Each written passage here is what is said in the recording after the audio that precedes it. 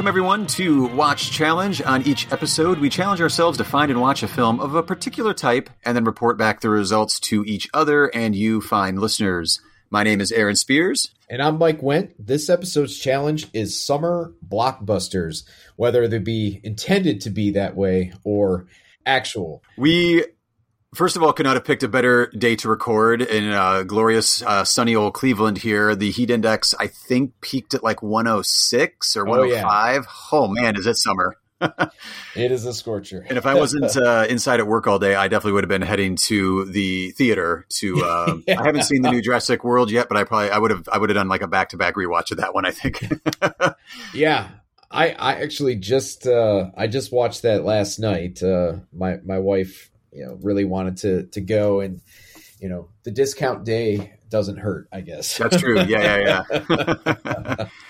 So intended or actual, we mean, it was intended to be a blockbuster, but then, shit the bed, didn't really work out for it financially. It doesn't mean the quality of the film is necessarily affected, or, actual legit blockbuster. I don't know, my go-to blockbuster, Mike, when I'm thinking like this topic, I think it's probably the age I am, but like it's Jurassic Park for me. Oh, yeah. No, I mean, I was going to say the same thing. Like, I just, I don't know.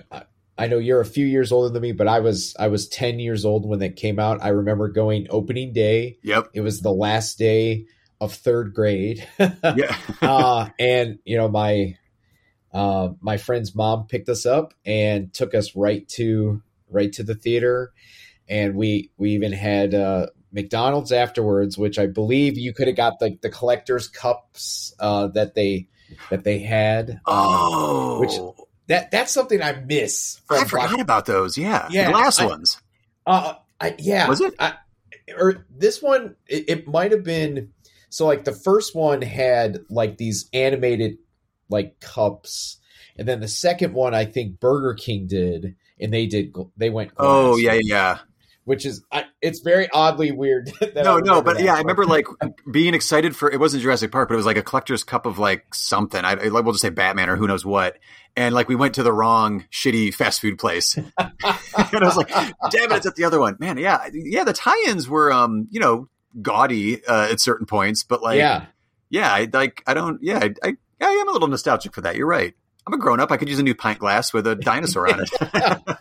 I'm sure if I went to my dad's house, I could find this Jurassic Park one. I don't remember exactly what was on it, but I just remember like, asking to go back so we can get the other ones. Cause there was they usually made like 4 or something. Yeah. I mean, you got to collect them all. Otherwise you're not going to have a dining set if you don't have all of them.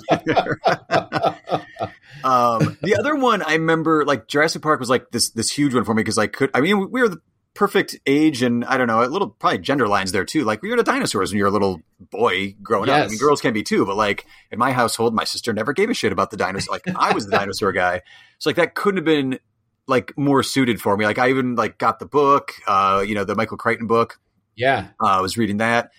There's another one though that came out a couple years later. I want to say it was more like 94, 95. Jurassic Park was 93 when The Fugitive came out.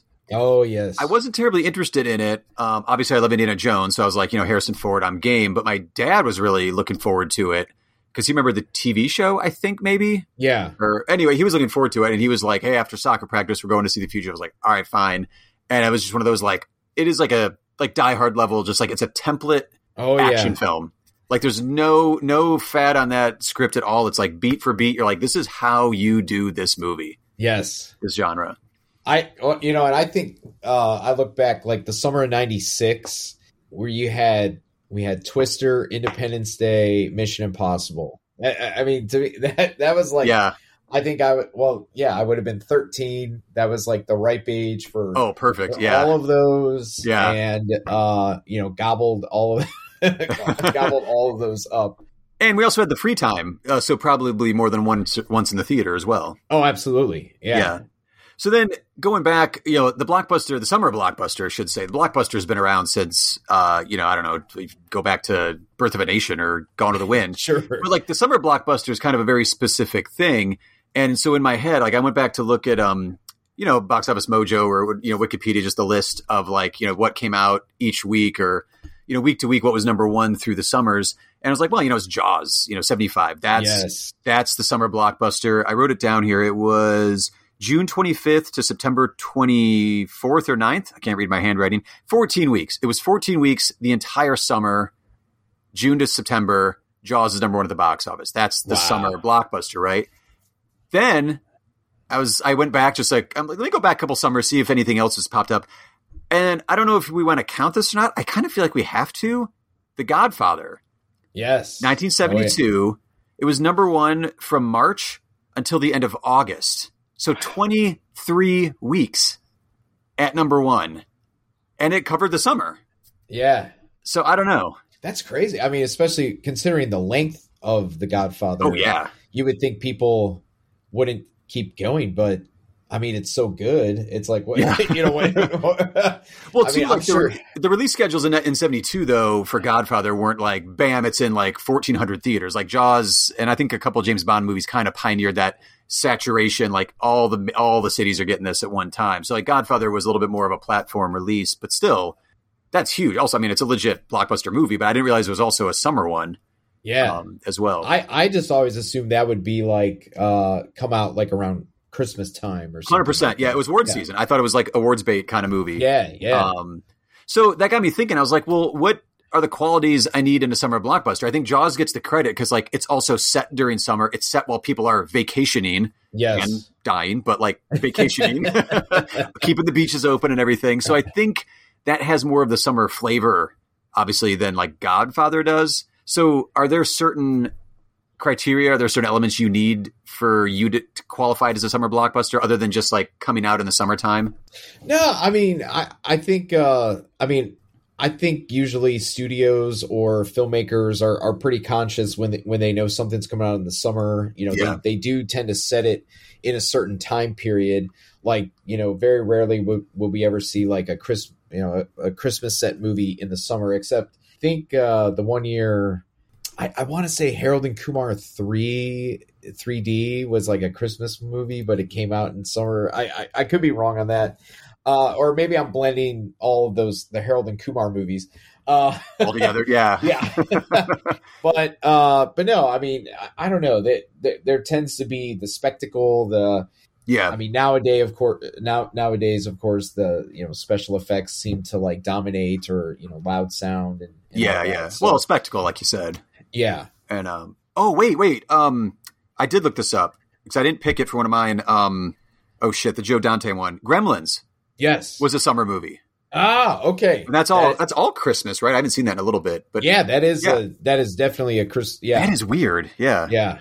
And Die Hard probably came out in the summer. I think you're right. I want to say, yeah. And even though that's pretty much Christmas set, up for debate with some people. I don't think it's up for debate on this show, but I never really worried about when. It says July 15th, 1988. Die Hard was released. Dang. So obviously that was not one of my picks there, but I had kind of the similar thing. So I was like, I want spectacle. I don't need it to be set during the summer, but it doesn't hurt if it is. I also kind of, for some reason, I think more recently in my head, I've looked at some like kind of like given like a hangout vibe. Yes. To the movie, even if it doesn't have to have a huge plot or something, just like I like hanging out with the characters, or I don't really associate with, I guess, not necessarily too much with the genre films outside of, like you said, like maybe a big science fiction, thank you Star Wars kind of style, or a special effects, thank you Avengers, Marvel kind of movie. I guess the Fast franchise, that kind of thing, like big, usually PG-13 spectacle, the whole family, multiple generations can go. It's going to hit all the main, quadrants, the Spielberg specialty, basically. Yes. The guy, invented the genre, so credit where credit's due. All hail the Spielberg. Well, you want to do some honorable mentions, Mike? Anything on your list? Yeah. So I, like I said, a lot of times when we approach these episodes, I'm always looking for things that I've never seen before, and I highly debated with myself of like as to watch these or not, and I definitely went the route of the movies that tended to underperform. I would say in the summer, even though they were positioned as this big Blockbuster. Yeah. Now, so one of the ones that I remember the ads coming out a lot during the time the summer that it was coming out, and I still have yet to watch it. I will maybe watch it someday, but I was going to say Wild Wild West, Barry Sonnenfeld's movie with Will Smith and Kevin Kline. I don't know. There's like, I respect the Western genre, and when it's done well, I'll be all about it. But there's something about that movie, leading up to it. I think even like my dad and some of my friends at the time was like, it's the new Will Smith movie. We got to see it. I was just like, I am not interested. Like totally not. For whatever reason, even like the song, like they had. Oh my God, you're right. Yeah, he had a song that was pretty popular on the radio at the time. Yeah, I just you couldn't convince me to see it, but I think I will eventually. But I almost watched it for the sake of this episode. The other one is more of I say recent, but it's probably now 15 years old. But was the Will Ferrell Land of the Lost? Was I forgot about that one. Yeah. That's another one where I think I was heavy. I've always been kind of a big Rotten Tomatoes reader, but I was an early reader of that site, and I think seeing the big green flat rotten and it was like very low that I remember.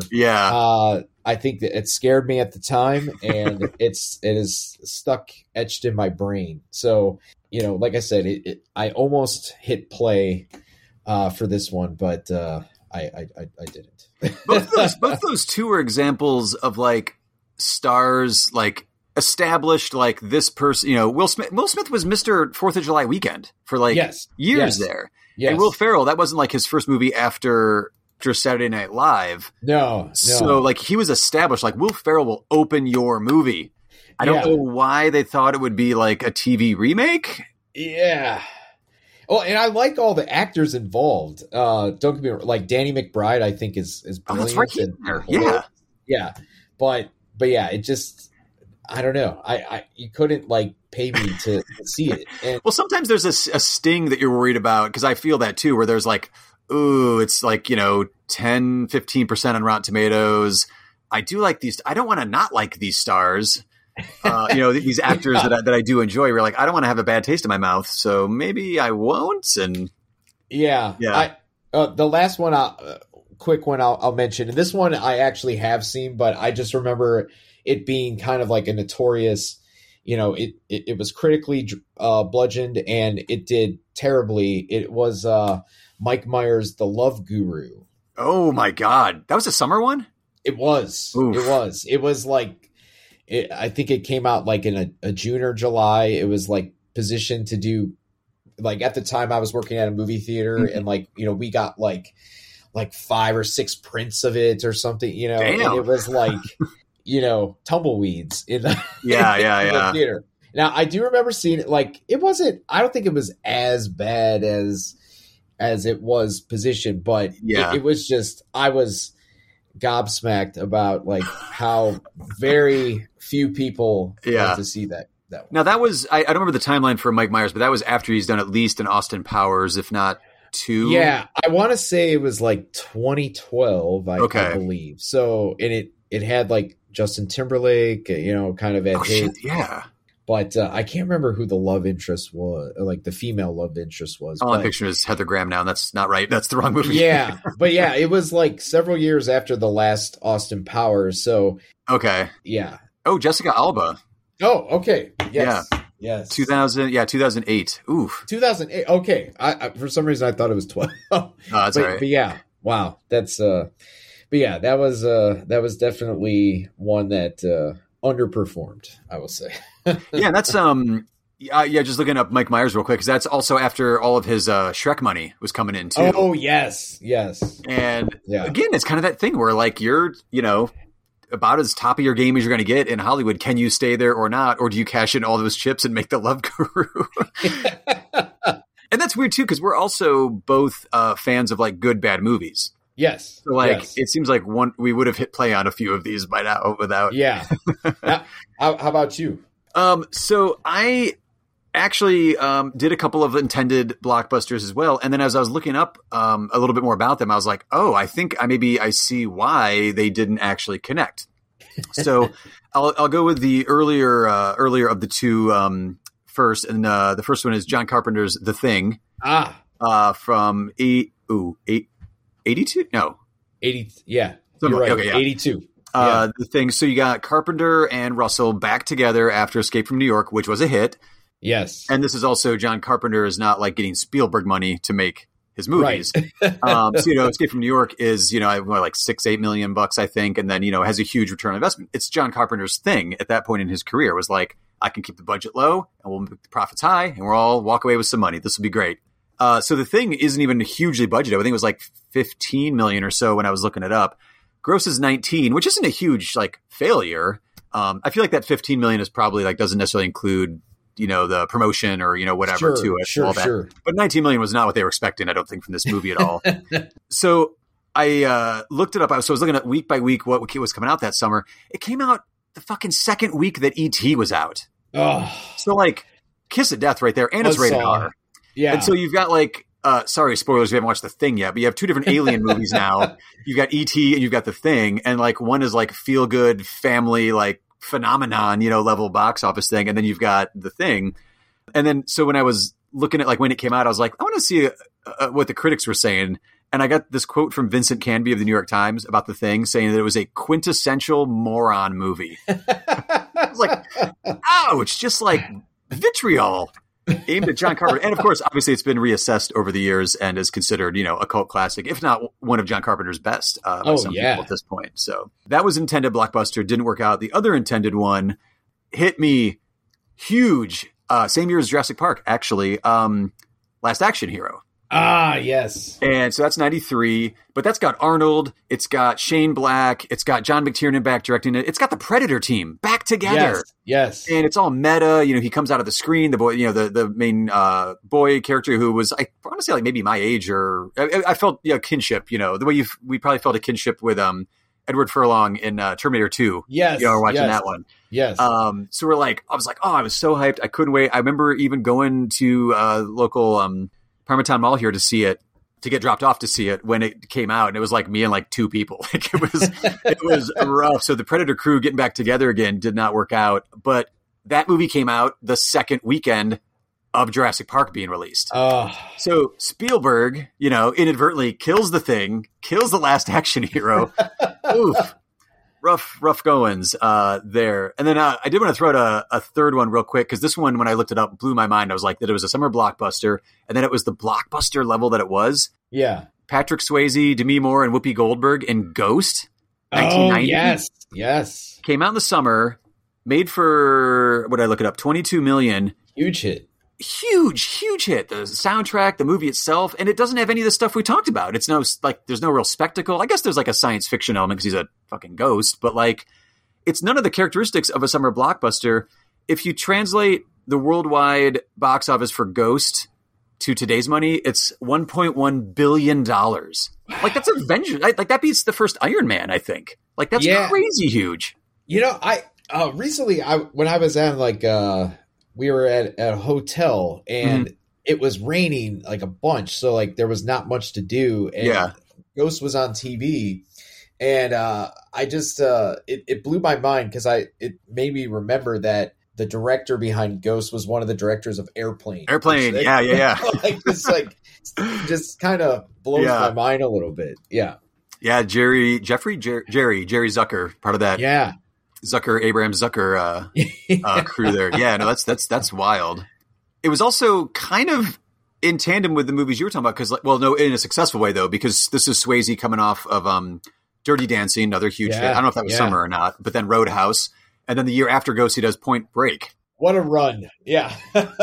Well, anyway, so Mike, what's your actual pick for this watch challenge of summer blockbusters? Sure. I guess going with the theme of being in a hotel room,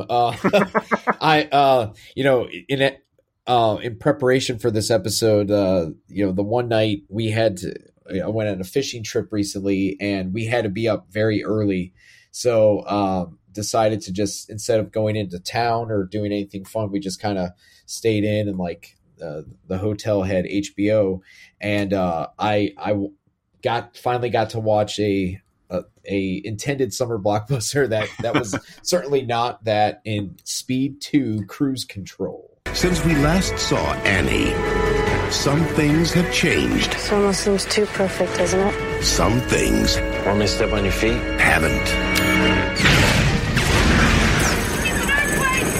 Can't be worth seeing. Swear I am never leaving the house again. Now they can't change course. Seems odd. Yes, it is odd. They're abandoning ship in the middle of the night. They can't stop, Melly PD. You're what? Somebody find the captain. and they can't The captain is dead. get off. Who is running the ship? Oh, yeah. I am. A position charges throughout the ship. Where is he? He's everywhere. I've been in worse situations than this, and panicking does not help. Trust me. I know who you are. I know you too. How are you going to stop me now, my friend?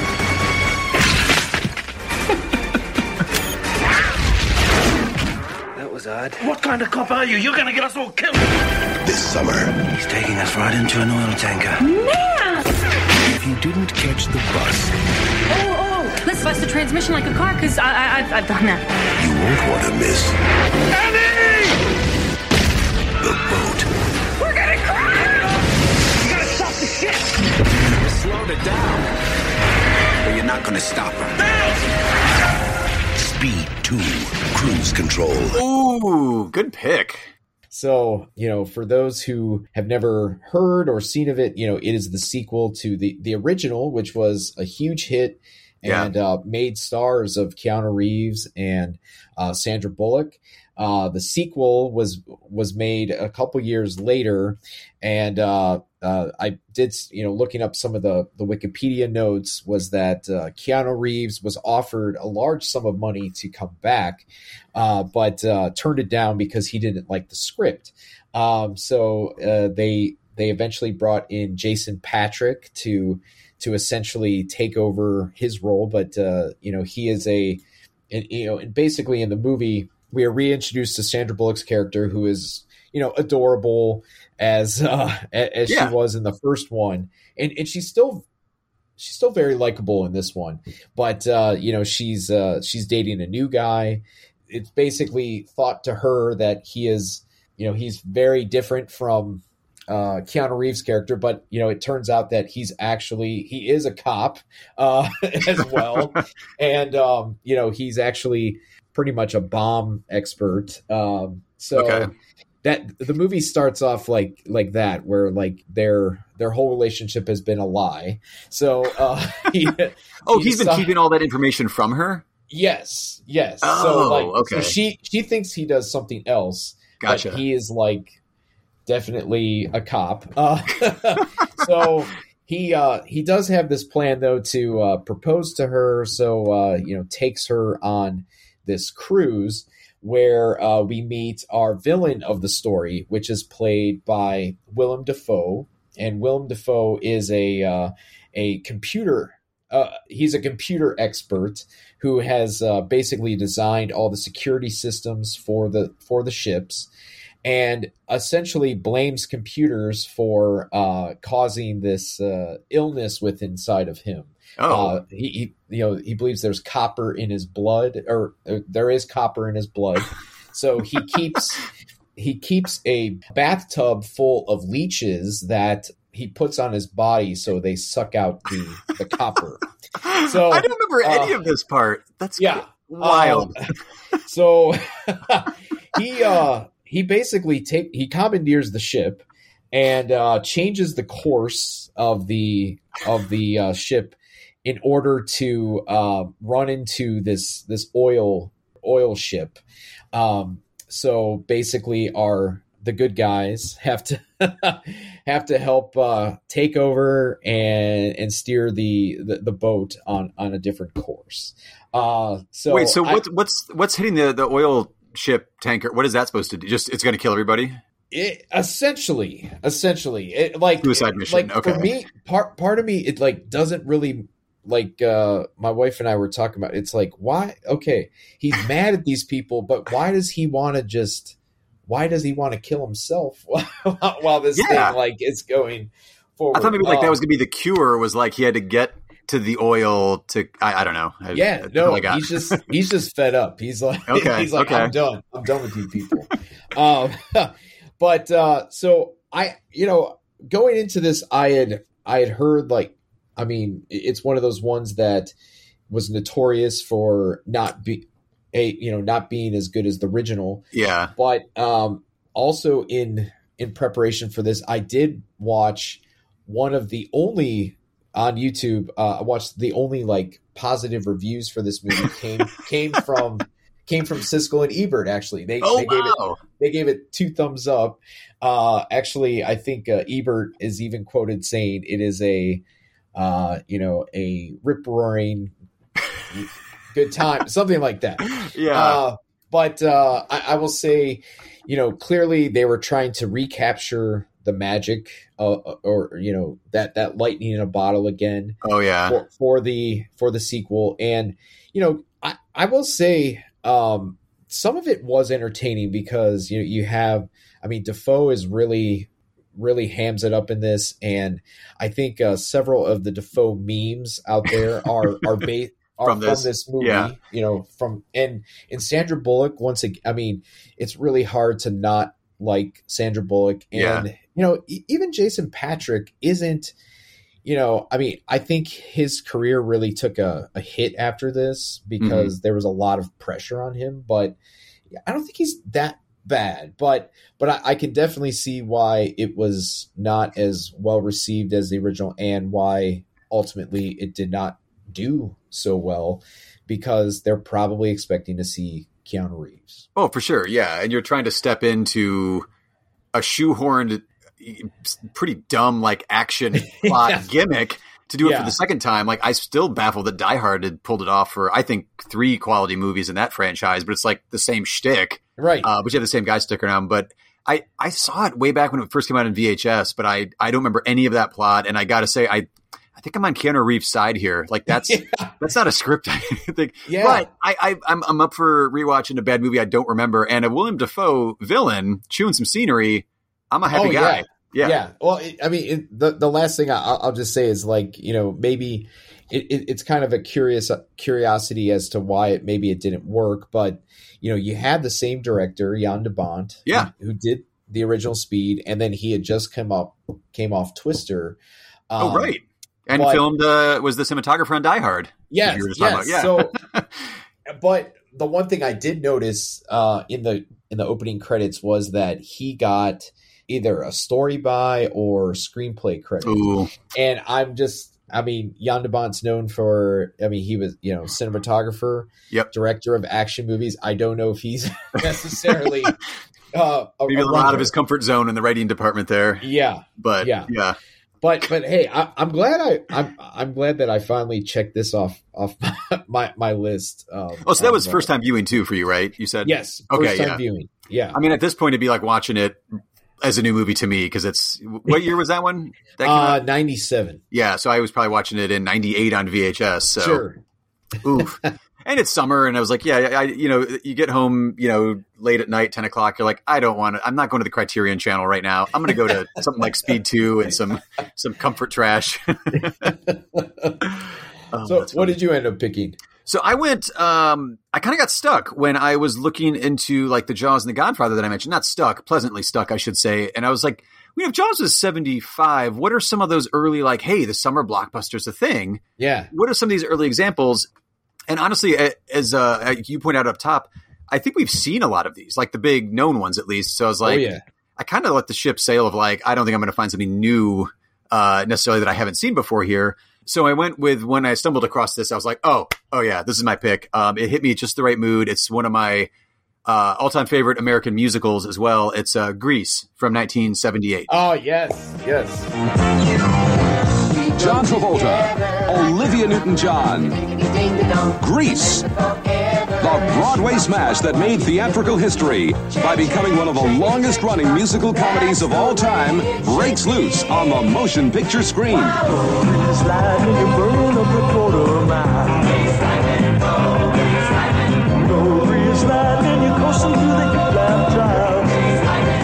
John Travolta, the sensational star of Saturday Night Fever, ignites the screen in Grease. And he does it all with Olivia Newton-John in her motion picture debut.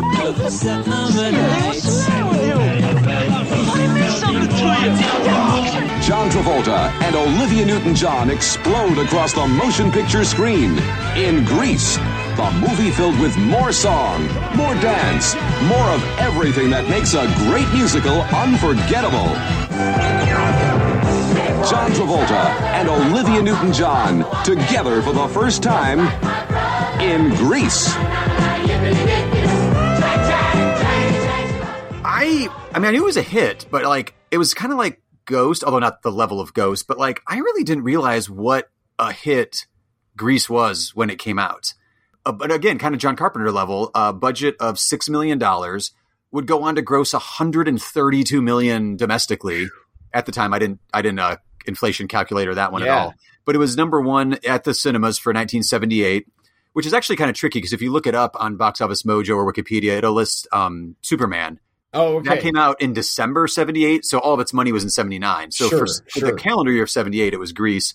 Number one for 5 weeks from June through July when it came out.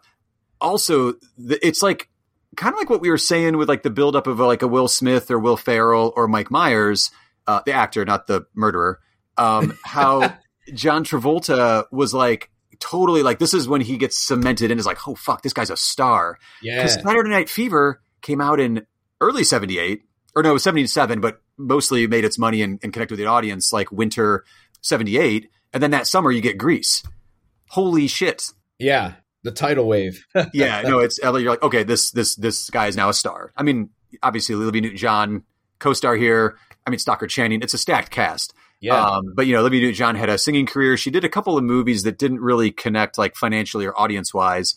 But Grease came to Hollywood, came to America, and starred in Grease. They actually tweaked it a lot from the stage play, which I've seen too many times to count now, where they made it that her family was vacationing in America, and that's where she met Danny Zuko, John Travolta, and then they decided to stay so that way she could just use her actual accent, which is adorable.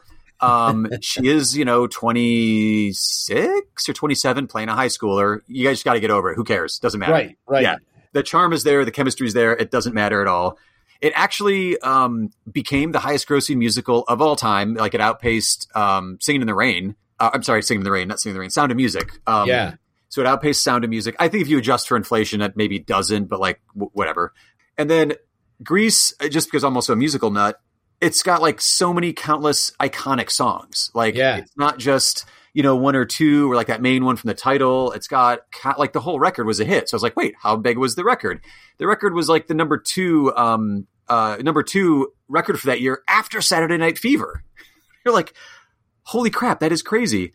I think that may have been soundtrack wise. I don't know if that was just the records in general for the year. I think that was like soundtracks for the year. But either way, John Travolta, not that he was singing with the Bee Gees, but yeah, it's still a huge thing. Directorial debut of Randall Kleiser, who would go on to do kind of just specialized in sequels to movies. But, he had the cinematographer for Jaws. Bill Butler was in there, also did The Conversation, One Flew Over the Cuckoo's Nest. So, like, you have a solid cinematographer. You've got, I'm totally drawing a blank on the music guys now that did it. But anyway, like, it has all this star power going for it. And Olivia Newton-John insisted on doing a screen test with John Travolta because she's like, I don't know if I can play a high schooler. Like, I'm in my 20s now. And like as soon as they started doing the screen test together, like everybody was just like, this clicks. You're hired. Like, we're doing this thing. So like I said, it was adapted from Broadway. So they added in some new music and like they dropped some stuff, which is, it's interesting. The power of the movie then, like I think Summer Nights, I don't want to misquote it, but like some of the songs that are in the movie musical that weren't in the stage musical are now in the stage musical because like it's got that much power to the movie. So in a way, I kind of think it's got great choreography, great song, great singing. There's only one song I kind of tend to skip, which is Beauty School Dropout, but like all the other ones are just fucking hits. But also like, that's if I'm watching it like 3 times in the same calendar year, I'll skip that song. Yeah. It's just like such a great like feel good movie too. You end with like this bonkers. They're kind of flying out into space kind of thing. It's so just like full of joy and great music and great choreography. I feel like that's the spectacle for me at that point. Like just the song and dance spectacle to it, like the hand jive sequence and everything. Just I don't know, it just makes me smile. You want to hang out with the characters. There's barely a plot to speak of other than like, when will they get together? Right. Kind of thing. It's great. A little bit of backstabbing. Actually, there is like a side plot that I always forget about of like a pregnancy and maybe an abortion coming. Oh, right. With Stockford Channing. But I was like, it's kind of brushed. What? Yeah. But yeah, no, that one, as soon as I saw that, Konecki, I'm trying to think of Stockford Channing and Jeff Conway. Yes. And as soon as I saw that, I was like, okay, please let that actually be a box office hit. And when I was looking up, I was like, oh my God, this was a crazy summer blockbuster. And we don't have many musicals these days. Like, Oh, you're right. I mean, if you want to go to Bollywood, they're making great musicals. I don't know why, like, Fast and the Furious is perfect. You've got even like Tyrese in there. Vin Diesel clearly wants to dance and sing. Let the man go nuts in a Fast and Furious movie, but they won't do it. If Fast X comes out and it's no musical numbers? It's a music, if it's revealed it's a musical, I will actually be happy about that too. Well, because it's my contention that if you can choreograph a great action sequence, you can choreograph a great dance sequence. Just do it. Yeah. Or actually, there was even just recent news that I guess, or there may be a rumor at this point that the Joker sequel is going to have Lady Gaga in it and be a musical. And I was like, yeah, I mean, I'm not hopeful for that one, but we'll see. But Grease, I was like, damn, yeah, all right, yeah, summer blockbuster like we don't get anymore. Well, when Grease had its 20th anniversary in '98, I remember it had like a huge revival. Like I grew up in a house. I have 3 sisters. Yeah, and like that was when they did the re-release. That was like all the rage, and like it also brought my sister's attention to Grease 2, that's another one that could maybe have been an honorable mention because that was kind of a notorious flop. But I know that one's celebrating its 40th anniversary, so I've seen quite a few podcasts and like retrospectives about Grease 2 lately. It's kind of a so bad it's good, but I think it also helps that Michelle Pfeiffer's in there, so it's like you have some future star power that kind of feeds into Absolutely. Yeah. I feel like when I was looking it up too, the Grease re-release you were just mentioning about, like Grease 1, where the re-release came in at like number 2, like all those years later at the box office, and it was only because something else was out. I want to say let's just say it was another Spielberg movie, but like it was really close to like, it almost got a number 1 spot on a re-release. Yeah, on an anniversary re-release. So I just remember, it was pretty big around that time. Yeah.